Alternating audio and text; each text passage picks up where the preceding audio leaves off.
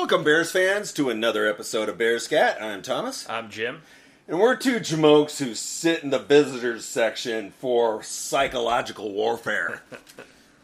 So, we are getting pretty excited about the oncoming slot of news from training camp. Yeah, we're a week in already. Yeah, and not too far from actual pseudo game playing. Yeah, 6 weeks until the first game or thereabouts. We're, 2 weeks away from the first preseason game, which is always exciting, even though it ends up usually being a letdown.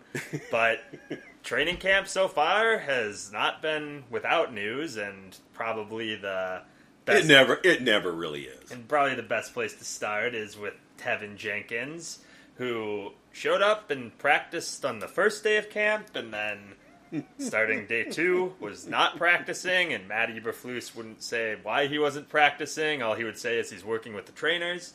And over the past couple of days now, it's started to get more and more traction with the media that Jenkins is sitting out for a matter that is not necessarily 100% injury-related.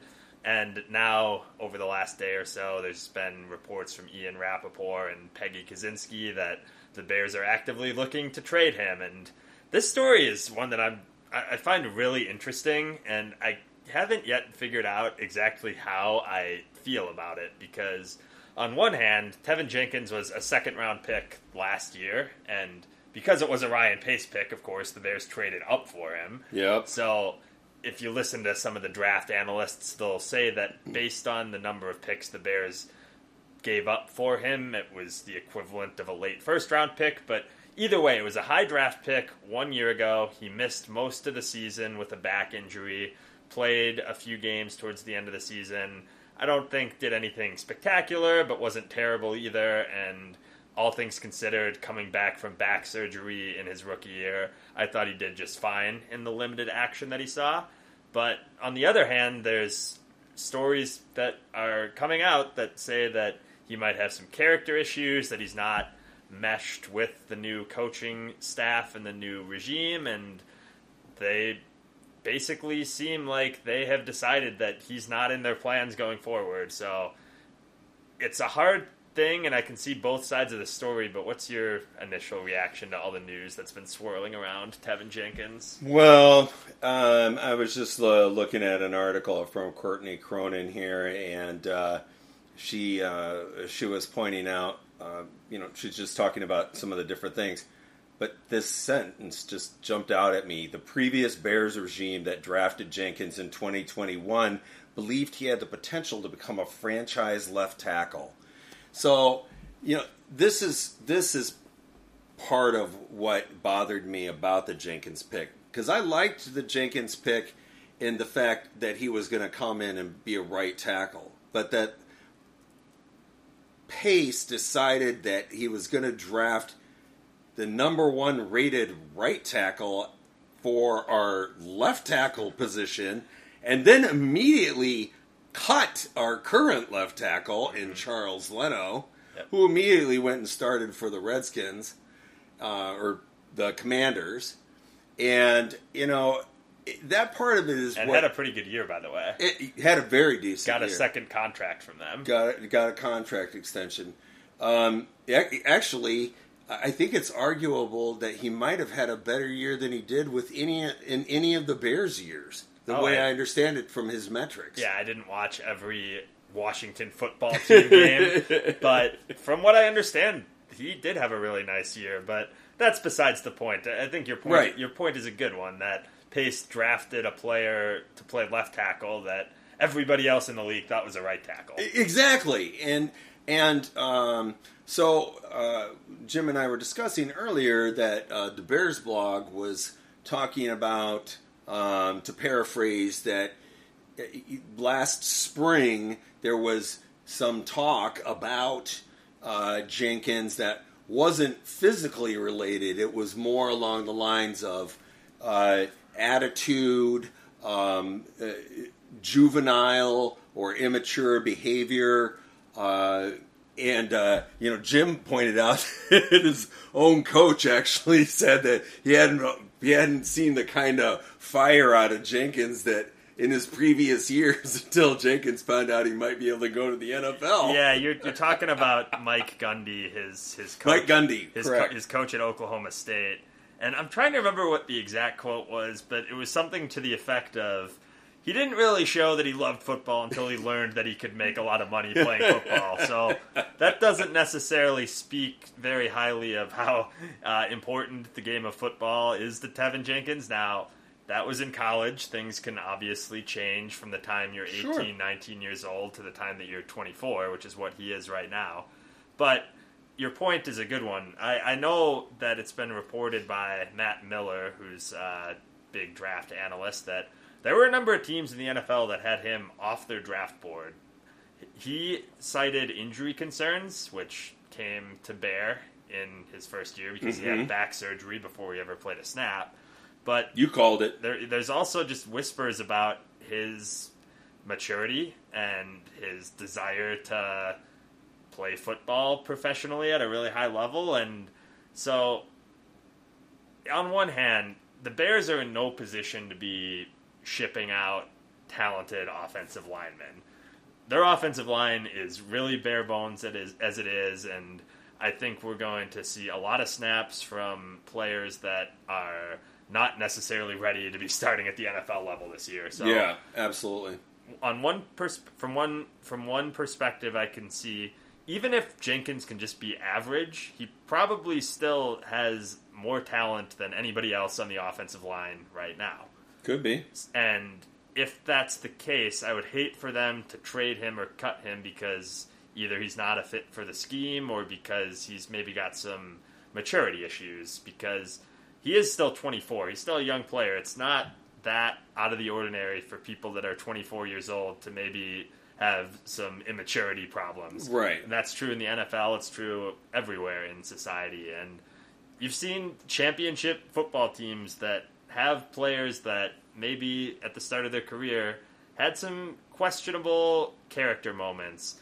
And part of coaching, in my opinion, is getting the most out of those guys, especially when they have a lot of talent, which, say what you want about Jenkins, he was a second-round pick, and a lot of teams had him graded out as a first-round talent when you disregard the injury. So you'd hate to see him walk out the door for nothing, because all these reports about the Bears trading him, I'm like, what are you going to trade him for? Right. Like, I mean, you're probably going to get like maybe a third. I was thinking maybe a third or a fourth, but maybe I could be overly optimistic there. Now, the one thing I did want to touch on here, though, is, none of us really know how good the guy is yet. Right. He didn't play long enough for us to get any picture of that. Not to mention, he played at the end of the season, and that's always a big difference when you're on a team that's not very good, and right? The end of Matt Nagy. The end of Matt Nagy. And now I'm reading right here, again, referencing Cronin. He took, I didn't see this, Jenkins would put on Twitter, "I'm good, don't believe everything you read." And then Sam Mustipher said that he spoke with Jenkins and said he was told by Jenkins just he was keeping his head into things, doing whatever is required to get back on the field. I don't think everybody should automatically rain down on the kid because we don't know what's going on. That's the number one. We have to remember that. We don't know how good the kid is, and we don't know what's going on right now.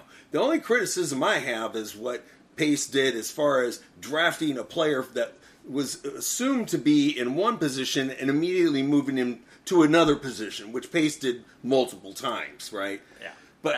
But as far as you were pointing out, he was one of the higher rated tackles. I mean, in general, I think he was maybe number 5 or number 6 by Kuiper. So yeah, and I saw that tweet from Jenkins too. And I'll say this: that if he's angry that all of this speculation is happening, then he has nobody to blame but the Bears for that. Right. Because if he's truly just injured and that's why he's not practicing, all the Bears have to do is say he's got a hand injury or a leg. Like, even if they're lying about what the injury is, all they have to do is say he's got an injury, he's going to be back in a week. We're not concerned about it. It's not a long-term thing.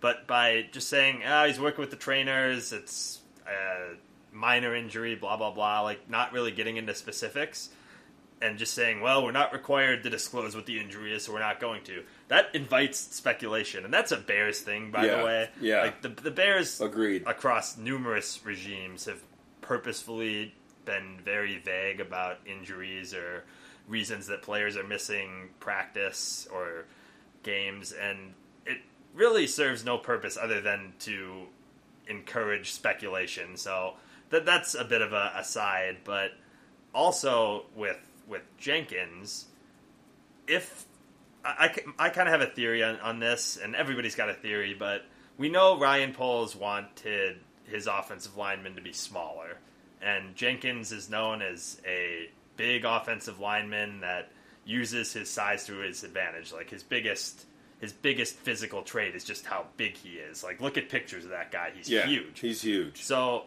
if Poles came in and said, we want you to lose 30, 40 pounds and play a different game, maybe Tevin Jenkins just doesn't want to do that, and maybe him and the Bears have come to a bit of a mutual agreement that if that's the type of player they want to play on the line, then he just shouldn't play here and the Bears should trade him. And that to me seems plausible, because if that is the case and both sides agree that he's not going to be a Bear going forward, then it serves no purpose to have him practicing. But if that's what's happening, they better be right that he can't play football in this scheme, because if he leaves and he's a good player elsewhere, that's going to look really bad, especially if he goes out there for another team this year and has a really strong season. Right. And, completely agree. One other thing that I wanted to touch on is, we now have a general manager that is a former lineman. Mm-hmm. And his assistant general manager is a former lineman. One of the things that you and I both have been excited about with those two guys is that we, for once, have real representation to go out and make an offensive line like the one we had during the 80s with like the Blues Brothers. To not be continuously throwing fill-in guys onto the line and expecting them to be better than they actually are. And I think if you look at Kansas City, he did a pretty good job over there. The Super Bowl withstanding, not included, simply because the entire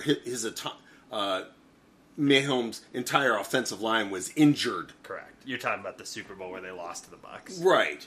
So, but otherwise, I mean, you're looking at one of the better offensive lines in the league. Oh, and Cunningham coming from the Eagles, you could make an argument that the Eagles and the Chiefs have the two best offensive lines in football. Exactly. There's some others that are in that discussion, but they're two of the top tier offensive lines. Yeah, and I mean, just that right there, just saying that is far from what the Bears have had for 20 years, right? I mean, this has been an endemic issue every single year after year, and man, did it really propagate during the last regime. So, yeah. We'll have to wait and see how this plays out. We certainly need to give the kid the benefit of the doubt, because, like I said, we don't know what's going on.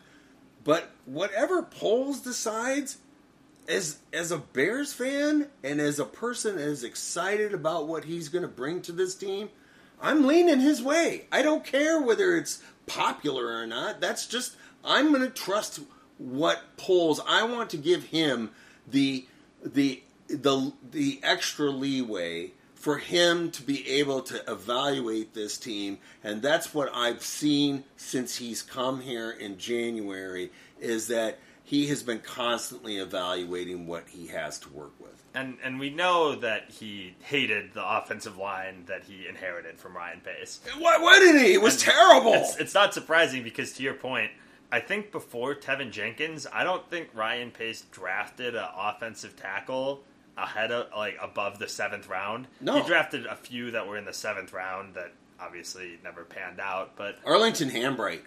yeah, is he still on the team?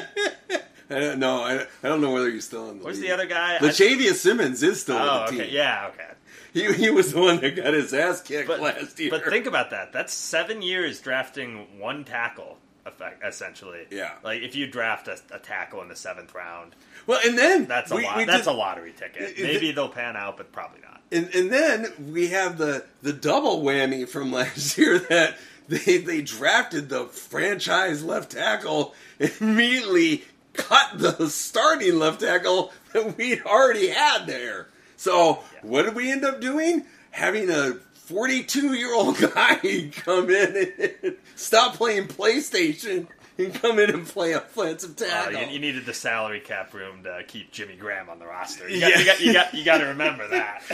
And not to mention that Peters was arguably one of the better players on the team. On the offensive line. Peters was fine. And, so, I mean, how good would Charles Leno look on this team right now? If you could have a guy that you knew was probably going to go out there at left tackle and be competent for 17 games, it would be a dream. Like that's another thing that's been coming out of camp, and it just goes to my point about the Bears are not in a position to be shipping out talented offensive linemen, but they have the reporters that are out there every day at practice, and a lot of times I just ignore those tweets because it's practice and guys are working on things and they're installing new plays, and some days you're talking about practice. Yeah, some days things just aren't going to look very good, but people are making a big deal because every day the Bears are shuffling around their offensive line and people are playing in different positions and there's different guys running reps with the ones and the twos, and you better get used to that because the Bears, number one, have 1 million offensive linemen in camp and about 2 of them are good. So that's the whole point of the entire season is that the way I see it, and again, perspective, right? Because the thing is that if you look into the future, the team could feasibly come out of 2022, 2023 season, going into 2023 season with a really solid core at several positions, right? Whereas coming out of last season, we were literally a debacle at just about every spot. Oh, yeah. There was no position group other than running back, right. Which is far and away the least important. The least important. And the easiest one to get right. There's really not very many teams in the NFL that have a bad group of running backs. Like, you can find running backs everywhere. So, other than running back, the Bears were a disaster at every other spot. So, Ryan Pace, God bless him. He nothing like being solid at running back in a passing league. Yeah, he was able to keep his job for 7 years, but he left the team in shambles. Ryan Poles has a huge job, and the biggest part of it is probably the offensive line because there's really nothing there right now. We know they drafted 5 guys, but they were all late-round picks. The hope is 1 or 2 of them turn out to be all right. I think there's a legitimate chance of that. Well, and so Braxton Jones is somebody that it seems like they're very high on. It's somebody that we've never heard his name just 4 months ago. So he was the 5th round pick out of Southern Utah. So small school, but the kid looks the part. He's athletic freak. He looks like an NFL offensive tackle. It's just that 36-inch arms. It's just that he played at Southern Utah, so going from Southern Utah to the NFL is a huge jump, and they're lining him up, and they're talking like they want him to be starting at either right or left tackle week 1, and man, that is a big gamble when you're talking about somebody jumping from a non-Power 5 conference to the NFL. But at the same time, okay, so that was perfect because you said, that's a big gamble. But at the same time, it is a big gamble, but it's a calculated gamble, and that calculated gamble was made by people that know. Mm-hmm. So, and it's not out of the ordinary that later offensive line pick can fix a couple things and maybe put on some pounds in the offseason when he's going through an NFL workout regimen, and they can slot in there and be pretty good, but man, it's pretty rare that happens at left tackle. Yeah. Right tackle, you can maybe see it happening, but I'll tell you what, the Bears don't, and Lucas Patrick, by the way, is already hurt.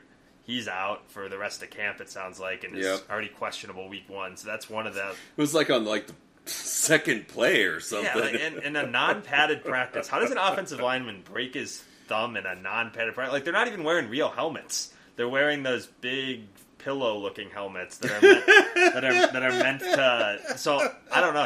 He must have fallen and gotten stepped on or something. But... The pillow helmet. Yeah, have you seen them? They're actually pretty cool, but... That's what they are. At least they look like big pillows around your head, and if you collide heads, then you won't get a concussion, hopefully. So it's a cool concept, and they look pretty cool, but they also look kind of funny when you see football players running around in them. But anyway, he's already out, so that was one of the veterans that you were counting on that might not be ready to go for week 1. Jenkins, if they ship him out, is another player that you were hoping could slot in week 1 that has some NFL experience. You're running out of guys real quick already that you think could be... And then, that was part of it. Yeah, exactly. And the Bears don't have an easy start of the season. I mean, week 1 is the 49ers. That's Nick Bosa and Eric Armstead and a bunch of guys in the front 7 that can make your life absolutely miserable. It's just a great team. And then week 2 is Lambeau at night in the Packers home opener, and they have a good defense. So if you're trotting guys out there that aren't ready to go and aren't ready to be NFL football players, it's going to get exposed real quick. So to bring it back to the original point, if the Bears are going to ship off Tevin Jenkins before they even really give him a chance, you better be sure that that's the right move, because you don't have a lot of other options. And I, like I said, I completely agree with you. And there's, all you can do is have faith in the guy that's supposed to know. Yeah. And this year is kind of a free for all for polls, because we don't know. Right. All we have to go on is what his history is, and even with his history, there's only a limited amount of knowledge that we have about that, right? So. We have to wait and see. And we at the same time, it's just like you were saying, we can't automatically assume that Jenkins is gone. Nobody said that. Nobody that matters. The only people that have said that are buzz people on the internet. So it could be true. I mean, Rappaport did say they're taking calls. Right? Yeah. So and Rappaport is pretty reliable. He's not Schefter, but I get it. But I'm just saying we have to wait and see with the kid. We don't know what the deal is, and maybe it's true. Maybe they are fielding offers. Maybe it's an oil and water mix with the coaching staff. That's not going to work out, right? Yeah. I certainly like the position that the team is in, that they have. An offensive line guy, an offensive lineman, offensive-minded lineman in charge, yeah, right? This isn't Mike Martz trading Greg Olsen. Exactly. And bringing in Brandon Malamalula. Talk about an all-time just terrible, wow, just brain-dead football decision. Yeah. My tight end isn't catching passes. Right before the NFL just explodes with tight ends that do nothing but catch passes. You're modeling an offense that worked 20 years ago and trading away a dynamic pass-catching tight end right before Travis Kelce and George Kittle and Jimmy Graham and Gronk. And even so, and even with the line the way it is, there is, there's a couple of guys that are generating buzz. Like you said, number 1, Braxton Jones, right? It certainly looks like the coaching staff and the GM want that guy heavily involved. I don't know about you, but it certainly didn't seem like they just wanted to give him the spot. I'm pretty sure that the kid must be, working hard to earn that. And Doug Kramer. Doug Kramer could very much be in the mix for center, because there is some buzz out there that even though he's rotating with Mustipher, he has the upper hand. Mm-hmm. So, that's not shocking. I think I read that he started 46 games when he was at Illinois. Illinois. So, I mean, all I'm saying is that we've got players to work with, and that's part of. We have to cool our jets because we know so little about the talent that is on this team. Yeah, absolutely. And Eberflus said, I think today, that he's planning to play his starters in the preseason. So some of these kids are going to get some run in the preseason. Now, they'll probably be playing against a lot of backups because I think the way the NFL is trending, not a lot of teams play their starters a significant amount of time. But it's going to be really interesting to watch because they have so many young linemen in camp, and they're kind of tossing them all into the fire, and we'll see which ones come out and which ones don't. But yeah, Jones and Kramer seem to be the ones getting a lot of buzz early on in camp. We'll see if that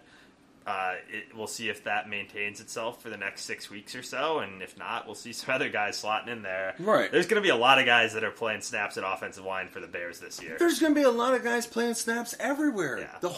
The team literally went from one of the oldest teams in the NFL to one of the youngest teams in the NFL, right? I mean, it had the biggest roster shift of any team in the NFL. Yeah. So, we got to, you were saying it, we got to relax a little bit and wait and see, demonstrate some patience. I mean, we're still in training camp. And it might be awful, too. It might be. It might just be absolutely terrible. But I do believe that even if this team is terrible, we will come away with some talented players. And we will come away with some pieces to work with for next year. Whereas this year, the cupboard was pretty damn bare. Oh, yeah. I mean, Ryan Pace left like 6 NFL players on the roster. And I'm barely joking when I say that. You're barely joking. It's fewer than 10 for sure. It's Fields, maybe the 2 running backs. The running backs. Mooney, Whitehair, Roquan, Jalen Johnson, Eddie Jackson, Robert Quinn, and most of those guys, 3 of those guys I just listed off are at the back ends of their career, and two of them are running back. So he did not leave much to work with at all. No, I mean,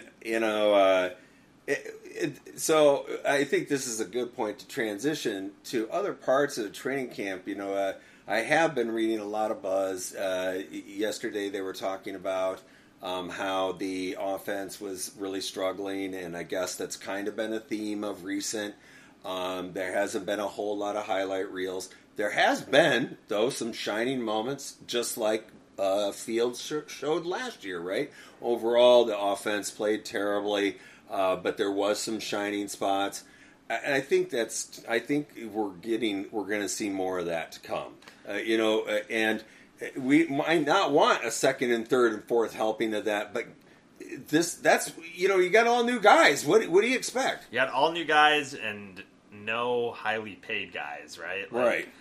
The offensive line, for the most part, is guys on 1-year deals, and some of those players hopefully play well and get second contracts here, but the Bears haven't invested much of anything in their offense this year. So yeah, I love all these tweets about the offense performing poorly. It's like, yeah, if they were performing really well, I would have been shocked at this point, because these players haven't played together before. The coaching staff is installing a new system, and the offense just isn't talented. I mean, this could very easily end up being the worst offense in the NFL. It could be. If unless Fields is awesome, the offense is probably going to be pretty bad. I think he is going to be awesome sometimes. Yeah, exactly. I think he's going to be awful sometimes too. Mm-hmm. And there might be games where he's just running for his life. Yeah. When you're playing these teams like the 49ers and the Packers and the Bills and some of these other really good defenses that are on the calendar, those teams might just be in the backfield every play. Well, the 2 teams you already mentioned. Yeah, with this line. And that was that's sorry to go back to the offensive line, but it might be a situation like last year where week 1, that first game against the Rams, we were all concerned about the secondary going in, and then week 1 the Rams just carved them up, and it's like, oh, this is going to be a long year. Yep. Because this secondary is awful. I mean, that's a there's a nice shiny spot, right? Well, yeah. I mean, I don't think that a single Bears fan is looking at this secondary like they did last year. No, everybody seems to think that the secondary is going to be pretty good. I mean, even if they're not, let's say, even if they're not great, or even maybe they're borderline good, that's still a huge improvement over number 32. They might be legitimately good. They might still not have a great year because it's tough to have a really good secondary when you're not getting any pass rush. And the Bears, assuming Robert Quinn is here even, don't have a great pass rush. So the secondary might still give up some big plays, but you can't argue that it's the most talented group of players on the roster. Everybody that I've heard out at practice seems to love what Kyler Gordon and Brisker are bringing. Read about him every day. Jalen Johnson, we already know, is a good player. Eddie Jackson is an interesting case because we know he has the talent, but he hasn't produced in, 3 years? So yeah, and his name actually hasn't been...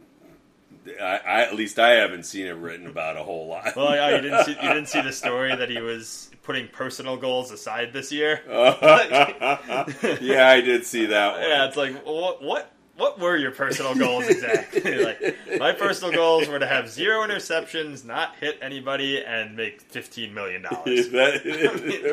He succeeded. That's a good goal. I mean, but I think he'll be better. I think that with Brisker's the first legitimate safety counterpart he's had since Amos. Yeah. And I think Brisker should be better than Amos. I think so, too. Maybe not his rookie year, but I think if he develops the way that everybody thinks he should, he'll end up being a better player than Adrian Amos. I think he could be a top 5 safety. Legit. Yeah, he could be really, really good. And they drafted him in the second round. He's supposed to be really, really good. But that might allow Eddie Jackson to go back to that role where he's more of a ball hawk and he's a center fielder and he's not necessarily expected to play up at the line of scrimmage. And I think he'll just be used better, too. I mean... So one thing in that vein, right, is that for as much heat as Poles took when he drafted 2 defensive players with our first 2 picks, the one thing was that, to me, didn't get said enough in that same vein was... We really needed those guys. Well, you need a good secondary in the NFL. Because the secondary was absolutely horrible. And the secondary is really, really important in the NFL now where teams throw the ball 50 times a game. I mean, it was literally the worst secondary in the NFL. Speaking of which, you know who's getting a lot of play at that second cornerback spot? Your guy, Kindle Vildor. Kindle Vildor. Of Westeros. First of his name. He has. That's the thing, though, is I think most people really liked Vildor, not last year, previous year, his rookie season, liked what they saw, but he wasn't forced into suddenly being a starting corner against some of the best receivers in the NFL. What they put on him last year was ridiculous. Yeah, he wasn't ready for that. And so, yes, and we've you and I have talked about the fact that Thomas Graham, we might get to see more out of him. He's hurt apparently too. He's hurt. Yeah. I hadn't seen that yet. I don't think he's practiced. It's him and Jenkins that Eberflus keeps saying they're day to day. Okay, but all I'm saying is that some of these other guys who kind of got the shaft last year because they were trying to play in positions that they clearly were not talented enough to play, can go back and start playing a spot that they're a better fill. And that's what it sounds like, is that Vildor is getting back to a spot that I can do this. I got the talent level. I got the work ethic to man the spot, and of course, there's a little pressure. There's a little pressure with off of him with Gordon and Johnson. Well, and it's interesting with Gordon because it sounds like they're interested in playing him a lot at nickel.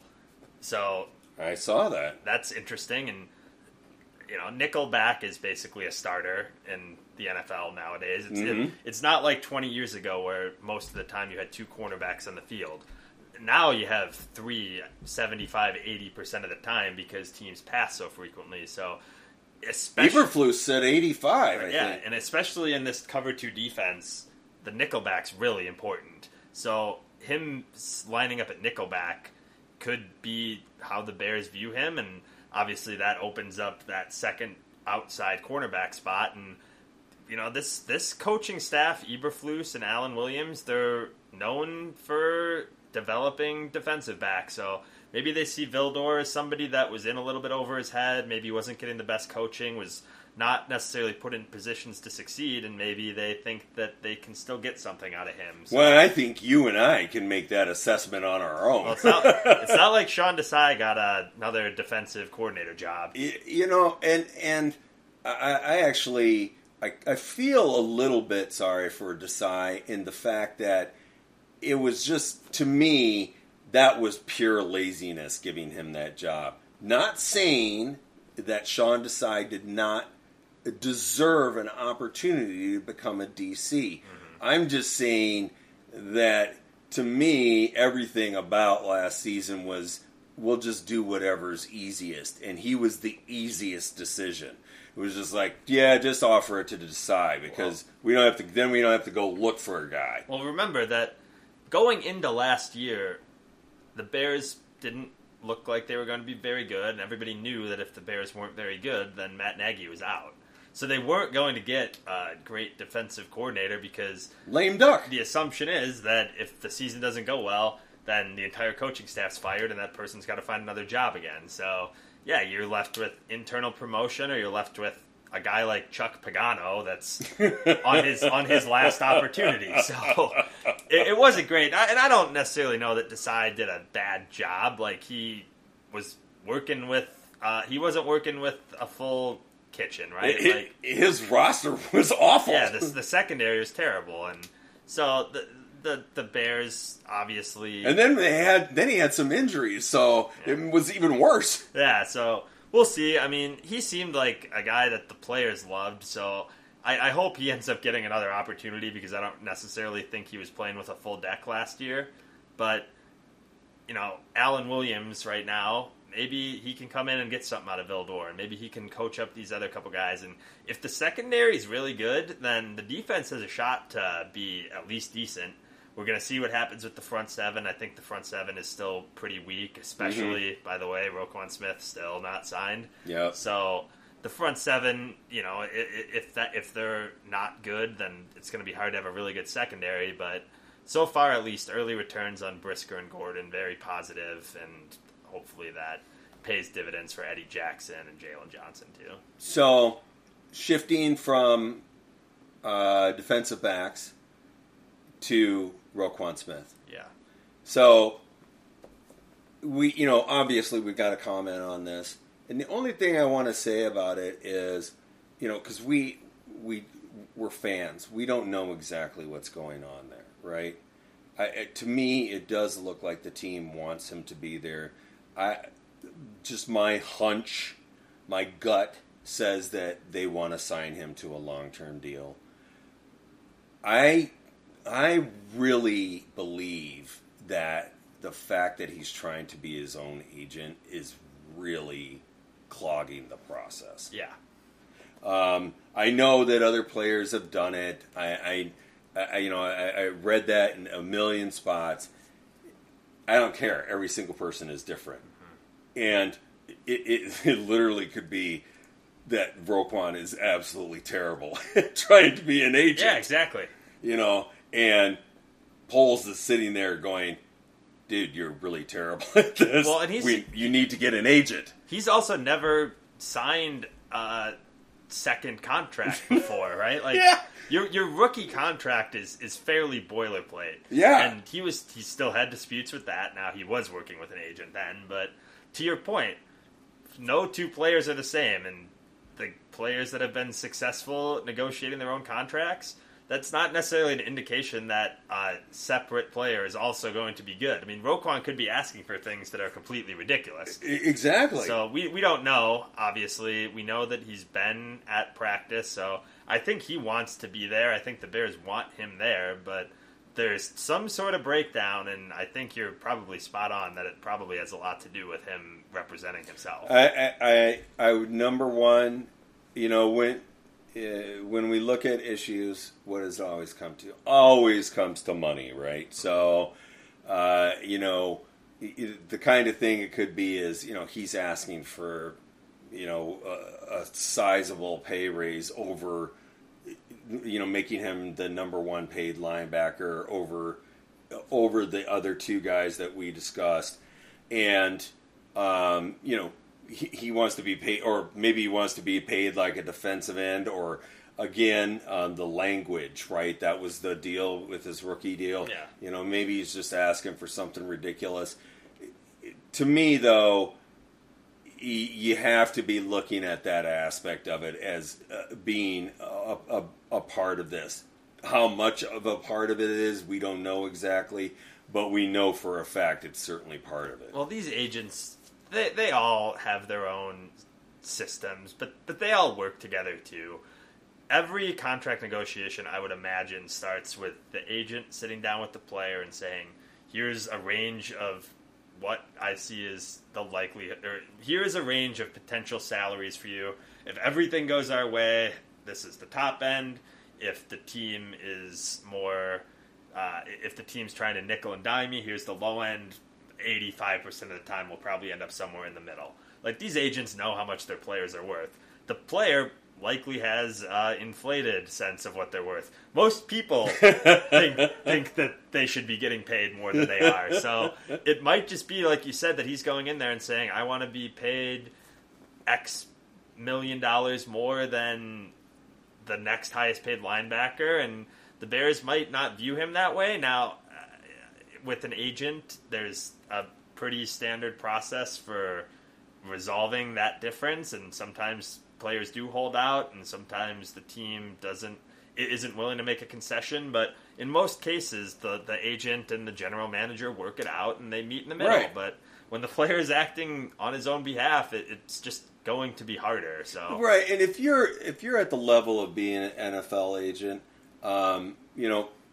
most of the time you're dealing with somebody that's very experienced, knows what they're doing, and it's like you said, they're going in there, they're explaining to the player, hey, look, this is what your position normally gets, this is the high end, this is the low end. I think we can approach this, but and then approaching it logically, right? Mm-hmm. And then at the same time, they're able to be the liaison, right? That's what they're supposed to do. They're supposed to be the negotiator that says, okay, Pauls, I get this, I get this, I get this. But this over here, you and I both know that that's not going to fly. We need to change that. And that's what his whole job is. So, being a great linebacker certainly doesn't make you great at being a sports agent. No, like sports, like I think people think that sports agents are just like guys that are big sports fans. Like these are like Ivy League lawyers. Yeah, that's what they are. And they have teams of Ivy League statisticians and Ivy League negotiators and Ivy League MBAs, like teams of just highly, highly educated professionals that do this for a living. Like, I'm looking at Drew Rosenhaus right now, lawyer from Duke. Yeah, so exactly. These are very, very, very smart people that... Their agencies are worth billions of dollars. Like their job is to represent the highest paid professional athletes in the world. Like, and it's in their best interest to get you as much money as they can. Like, these aren't guys that are hanging out at the bar and showing up to negotiate contracts in like a t-shirt and a pair of ripped up jeans. Like, right. So they know what they're talking about, and there's a reason that 99% of NFL players have agents. Now, with Roquan, I think he is going to be ready for week one. I still think this will get worked out. I don't think it's necessarily a huge deal that he's missing the first couple of weeks of camp, but every report I've seen is that him and the Bears are still pretty far away from reaching an agreement here. And as we start getting closer to the preseason games and as we start approaching September 11th, week 1, I mean, every day that goes by, it becomes more and more of a risk that he's not going to be ready to go week 1. And this defense certainly cannot have that because they don't have any viable option to replace him. He is a captain of the team. He is a leader of the team. He's their best player right now. He is probably the best player, right? And that's the thing is, he's the unquestioned leader of the defense, right? I mean, but more importantly, he's one of the leaders, primary leaders of the team. And you need that guy out there. Not to mention that he is playing a different position. So while, yes, he certainly doesn't need to be out there as much as Morrow does, right? He still needs to be at least,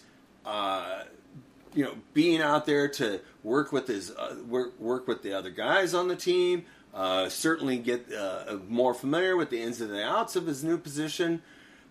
It's just what you were saying. We need to see him certainly at some point before the season starts, right? Not to mention, it's a superstition thing for me. I hate it when a player, no matter whether he's a rookie or a veteran, misses all of camp. It to me, it always ends badly. It does, and especially when the player is supposed to be not only the captain of the defense, but also the defensive play caller. When he's in there, he will be calling the signals for the defense. Now, does he need as much time to learn how to do that than a player that's a rookie or a player that maybe hasn't ever done that before? Probably not, but he still needs time to practice that, and also the rest of the defense needs time to practice executing when he's in that role. So yeah, I think I was listening to Thayer, and he said he thinks Roquan Smith would need 2 weeks to get ready to go. So we're 6 weeks out still, so there is some time to get this resolved. But man, I haven't really heard any reports of any progress, and I guess he's just there riding an exercise bike every day. So, yeah. It feels like this should be priority number 1 for the front office, and I'm sure it is, but get on with it. Like, just get it done. Agreed. And I'm pretty sure you could pick any random Bears fan and they would all agree with you. And then we're seeing other teams, namely the Seahawks with DK Metcalf and the Niners with Deebo Samuel signing big deals. I thought actually the DK Metcalf deal was brilliant. I think that is the way of the future. You sign in the guy for 3 years. You give him the big cash for the 3 years. Yes, he is going to approach free agency at 27 years old. Now, that might not... Some would look at that and say, well, see, you're losing him right at the wrong time. You don't know that. Right. Maybe you end up getting the best out of him. Mm-hmm. Regardless, you're getting 3 prime years out of him, and you don't have to deal with this, right? You don't have to deal with the crap that happened with Allen Robinson. Whatever the exact specifics of that situation, we'll never know, right? All we do know is what happened, and what happened, in general, for Bears fans, sucked. So,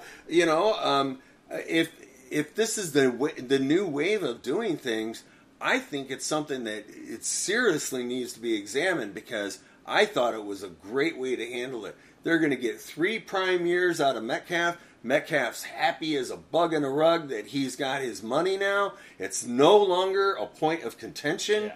And, at the same time, for other teams, they get to go look at him and say, okay, in 3 years, he's going to be 27 years old. He's going to be available. Are we going to go ahead and position ourselves for that? Well, they're going to get to watch the next 3 years and see exactly how good he is.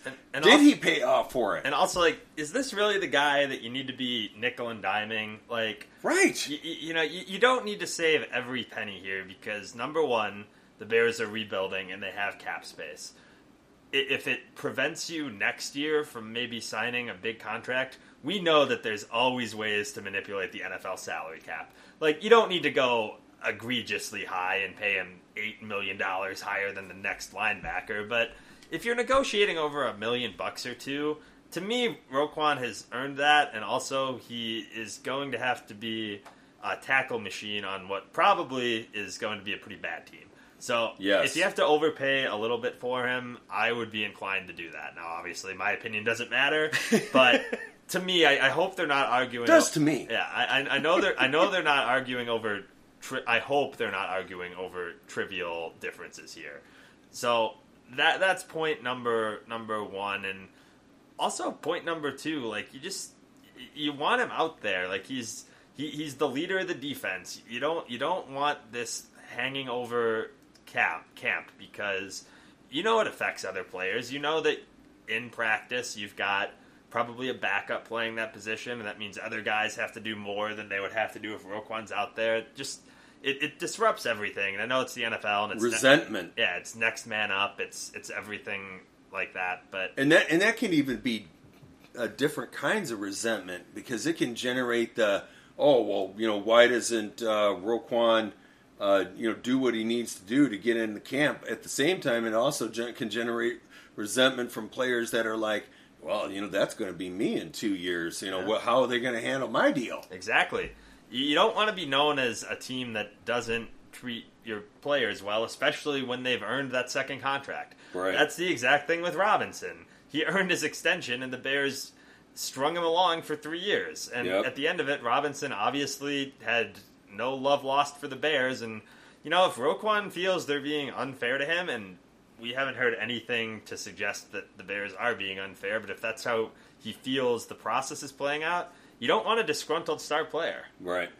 And I don't know exactly how this would work, but if it gets to the point where you're still not getting this resolved and you're getting close to the start of the season, like, he could hold out. He could not play, and he could just go to free agency next year. Yeah. Hopefully that doesn't happen, but every day that goes by, it kind of plants the seed in the player's head, too. Like, I'm one day closer to maybe just kind of sitting this one out, and the Bears can go, they're 2-15, and, I can depart for greener pastures. So it's all speculation. We don't say greener. Yeah. Oh, gosh. Yeah, no kidding. But it's all speculation. We don't know exactly what's happening with this negotiation, but I kind of had expected it to be done by now. And I will say that to me it was a positive thing that the team was like, we're going to put you on PUP, so that way you're still getting paid, you're still at camp.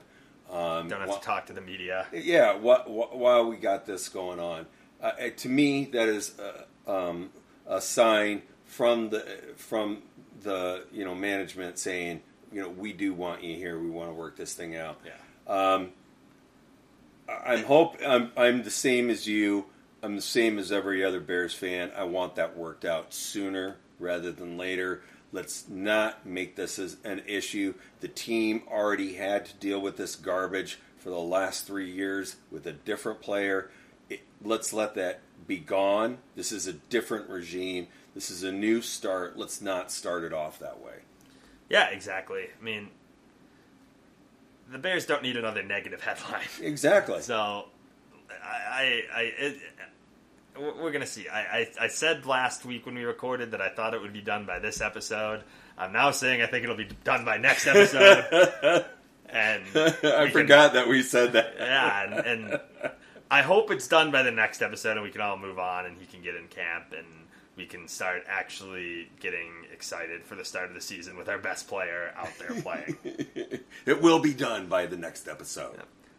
I was just scrolling my Twitter, and apparently there's a new in-depth article about Aaron Rodgers. So, oh my god, there's like a big SI profile about him and how he's freed his mind. Oh, I cannot tolerate even looking at him anymore. I'm just so over it. Him showing up as Nicolas Cage. Oh my god, that was kind of funny. Oh man, I'm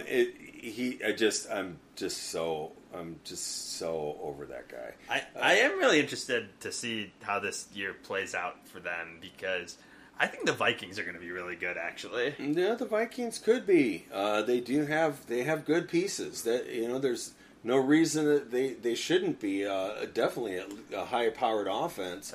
That to me seemed like a situation where they were just underperforming with the old curmudgeon coach. Yeah, and you get a new guy in there, and that team's just going to be going gangbuster in the first. He should have been fired probably 2 seasons ago. Oh, without a doubt. So no, that is a new group, and there's some good pieces in there. If Zadarius Smith plays like he did, 2 years ago, that could be a really deadly pass rush. So. Should go great against the Bears. Yeah, at least against the Bears, it'll be deadly. Anyway, any parting? No, I don't think so. I think, another week of camp going forward. Hopefully we start seeing a little more positivity relating to the offense. I don't have high hopes for that, but hopefully we get some better headlines there, and then I really hope they get the Roquan Smith thing figured out. Oh, so there was one other thing. Currently on ESPN, they have a listing of the greatest players that ever played for the NFL, right? Okay. And, it's one of those things. They went out and asked 50 GMs and scouts. Is this like guys from like the 30s? No, it's mostly, the player list is mostly recent guys. I guess it makes sense that they're asking current guys. So there was 50 votes for each position, right? Okay. And I mean, of course, so you can guess who the number one quarterback is, right? So, what I found interesting about it was at running back, number one was Jim Brown. Okay. And then number two was Barry Sanders, who, yes, I'm a huge Bears fan. Yes, I love Walter Payton. I think that Walter Payton was the greatest player ever, period. Yeah. But as far as a pure running back, I always thought that Barry Sanders was the best. Yeah. Just because nobody moved like that guy. Now, but Walter is listed. I think he's number 3. Some others that, got some consideration, like LaDainian Tomlinson and some others. But I always think it's interesting that Jim Brown is always kind of in these lists listed as the greatest. Because to me, while he is, without question, one of the greatest, Emmitt Smith, he came up as well. But the one thing about Jim Brown is that he was so much bigger than everybody else, Yeah. Now, he did some amazing things in his brief career. They were talking about he averaged 5.6 yards per carry, which I guess is still an NFL record. And when you think about that number, that's ridiculous, right? I just feel like some of the other guys, the more modern guys, had a much tougher go of it than Brown did. I'm surprised because Jim Brown played, his last season was 1965. Yeah. You said this is like current players and execs. Well, it was supposed to be the greatest ever. Yeah, but I'm just saying, like, most of those guys probably didn't watch Jim Brown play, so. Yeah. I would have expected there to be, like, Adrian Peterson and you said Tomlinson, but more recent players on there, so it's interesting that the first 3 were, you said, Brown, Sanders, and Payton. Yeah. I mean, it just shows just the legacy of those players. But, right. Yeah, right. I mean, like you said, Brown was running over people that were half his size. Yeah, he was. Now, and that's not taking anything away from him because he would probably be a beast in any era. Yeah. I'm just saying that the guys that, one thing that is very well known about Walter Payton for Bears fans is that, talk about bad offensive lines. I mean, his was crap most of his career, right? he was generating those runs by himself, and he was taking a huge beating doing it. Well, Right? and the other thing that people always rave about is his blocking ability. Yeah, His it pass was blocking. amazing. Like, they always say he was the best pass blocking running back, and that is not a small thing when you're talking about running backs. in the NFL. Absolutely, absolutely. And you had a lot of guys like Barry Sanders that didn't want to block. Well, Walter was, definitely a Swiss Army knife of running backs because he could do so many different things. I mean, he ran for touchdowns, he received for touchdowns, he threw for touchdowns. Sanders, I like as the best pure running back just because he had those huge legs and that super low center of gravity, right? But I mean, they're all great. I just brought it up because it was the one spot, of course, that a bear was mentioned. There's no defensive players on there? No, Really?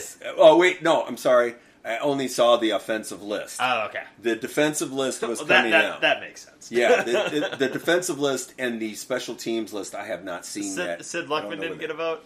Nope, Sid Luckman did not get a Man. vote. And technically, he is one of the greatest quarterbacks that ever played in the NFL because he was one of the primary redefiners of that position, right? Everybody that watched him is dead. Mike Ditka, I think he did get one vote, right? He was like number 5 tight end or whatever. In my opinion, Mike Ditka completely changed that position. You and I were joking at the beginning of the season, at the beginning of the offseason about, that he still holds the record for most yards as a rookie. Yeah. For a tight end. 50 years later. It's just insane. When they played, 14 games, right? Yeah. And you just had one of the highest rated tight ends in NFL history come into the league with Pitts. I mean, literally there hasn't been a tight end rated as high as that guy. And he came in and absolutely torched a bunch of records, and he still didn't beat Ditka's record in 17 games. And Ditka played in an era where guys couldn't throw the ball 20 yards down the field. I mean, right. The fact that record still stands, I mean, the game of football doesn't even resemble right now what it looked like back then. I know, and they were talking about, of course on that list was Gronkowski and Tony Gonzalez and Antonio Gates. There's some, great players on there. But I did feel like Iron Mike should have got a little bit more of a mention than he did because he played a significant role in making the tight end position what it is today. What percentage of guys that work in the NFL right now do you think even know Mike Ditka played tight end? It was so long ago, and he's so much more known for his coaching. But yeah, it's interesting, right? Baseball is a game that you can compare across eras really well. Like football, you just can't. I mean, no, the game was so different. It was so different, even 20 years ago than it is right now. And now, I mean, you have guys that go run they had this year they had that huge defensive tackle run a 4.8 or a 4.6 at 320 pounds, right? Exactly. I mean, in the days of Jim Brown, you could have just had that guy on your team and just gave him the ball every single down, know? That was just kind of funny to me, stick that guy at running back. Who's tackling that guy? Exactly. It was the Jets lineman that was 6'11" and 350 pounds and was running some insane 40 time, and he actually hasn't been that good of a left tackle, but I'm just just give him Mekhi Becton. Yeah, it's give him the ball. No one's taking him down. Yeah, but he still has played well enough, and he's really young too. Yeah. I think he's only 22 or something. So, but anyway, so that's it for this week. Bear down. Bear down. Talk to you next week.